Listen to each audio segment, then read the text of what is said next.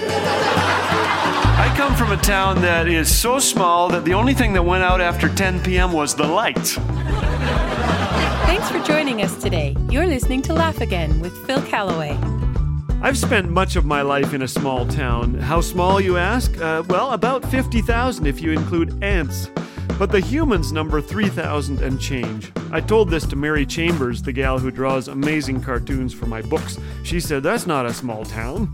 Mary hails from a Missouri town of a few dozen. Are you from a small town? You might be from a small town if you have ever engaged in cow tipping or snipe hunting. If you couldn't buy cigarettes because the store clerks all knew your age. Or if running from the cops meant hiding in a cornfield. You might be from a small town if you thought it was normal to have an old man driving a riding lawnmower around town.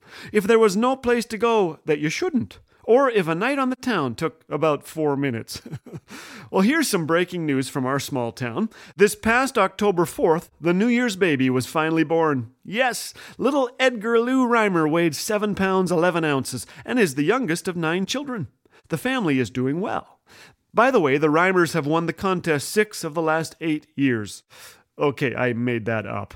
But here are some honest-to-goodness real news stories from small towns. This from Whitstable Times, where a man aged 60 had to be rescued. A passerby heard shouts for help and alerted firefighters who broke into the man's home where he had accidentally locked himself in the bathroom. In other small-town news, members of a North Devon Women's Institute were embarrassed after dressing up as pirates for a meeting.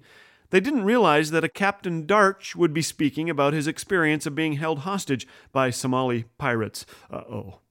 Few things are more exhilarating than a small-town newspaper's police beat section. Here are a few samples. I'm not making these up. Thursday at 3:20 p.m., a resident who needed help opening a jar called police for assistance. The police opened the jar. 1:03 p.m., a sick raccoon was reported in the 600 block of Pleasant Avenue. The raccoon appeared to be healthy. No action was taken. Friday night, police received a report of suspicious behavior on Marshall Street. Turned out to be 4 males with flashlights comparing facial hair. October 29, pumpkin taken from Mountain View Drive property and returned carved. Well, wherever we live, city, country, small town, there are opportunities to carve other people's pumpkins, to practice kindness, to be in community. One day our doorbell rang and a 5 or 6-year-old kid was standing there. He lifted his finger to show me that it was bleeding. "Ow," he said. I washed the tiny cut, put a Band-Aid on it, and waved goodbye. "What's your name?" I asked, but he was gone. I have no idea who he was. As the sun set one night, a friend from church came over in a panic. His very young daughter was missing. The last thing she said to him was, "I'm gonna run away." I called 3 friends who called 3 friends, and within 20 minutes, half the town was scouring the streets with flashlights, searching the darkness. Those who couldn't search prayed.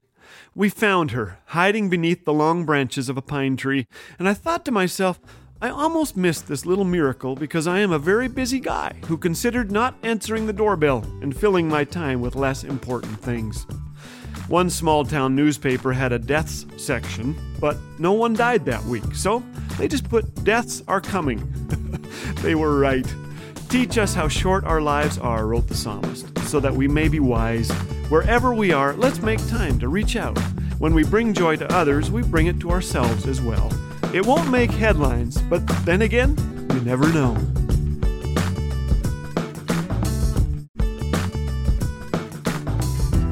Here at Laugh Again, we're all about the hope of Christ and the joy that only He can bring.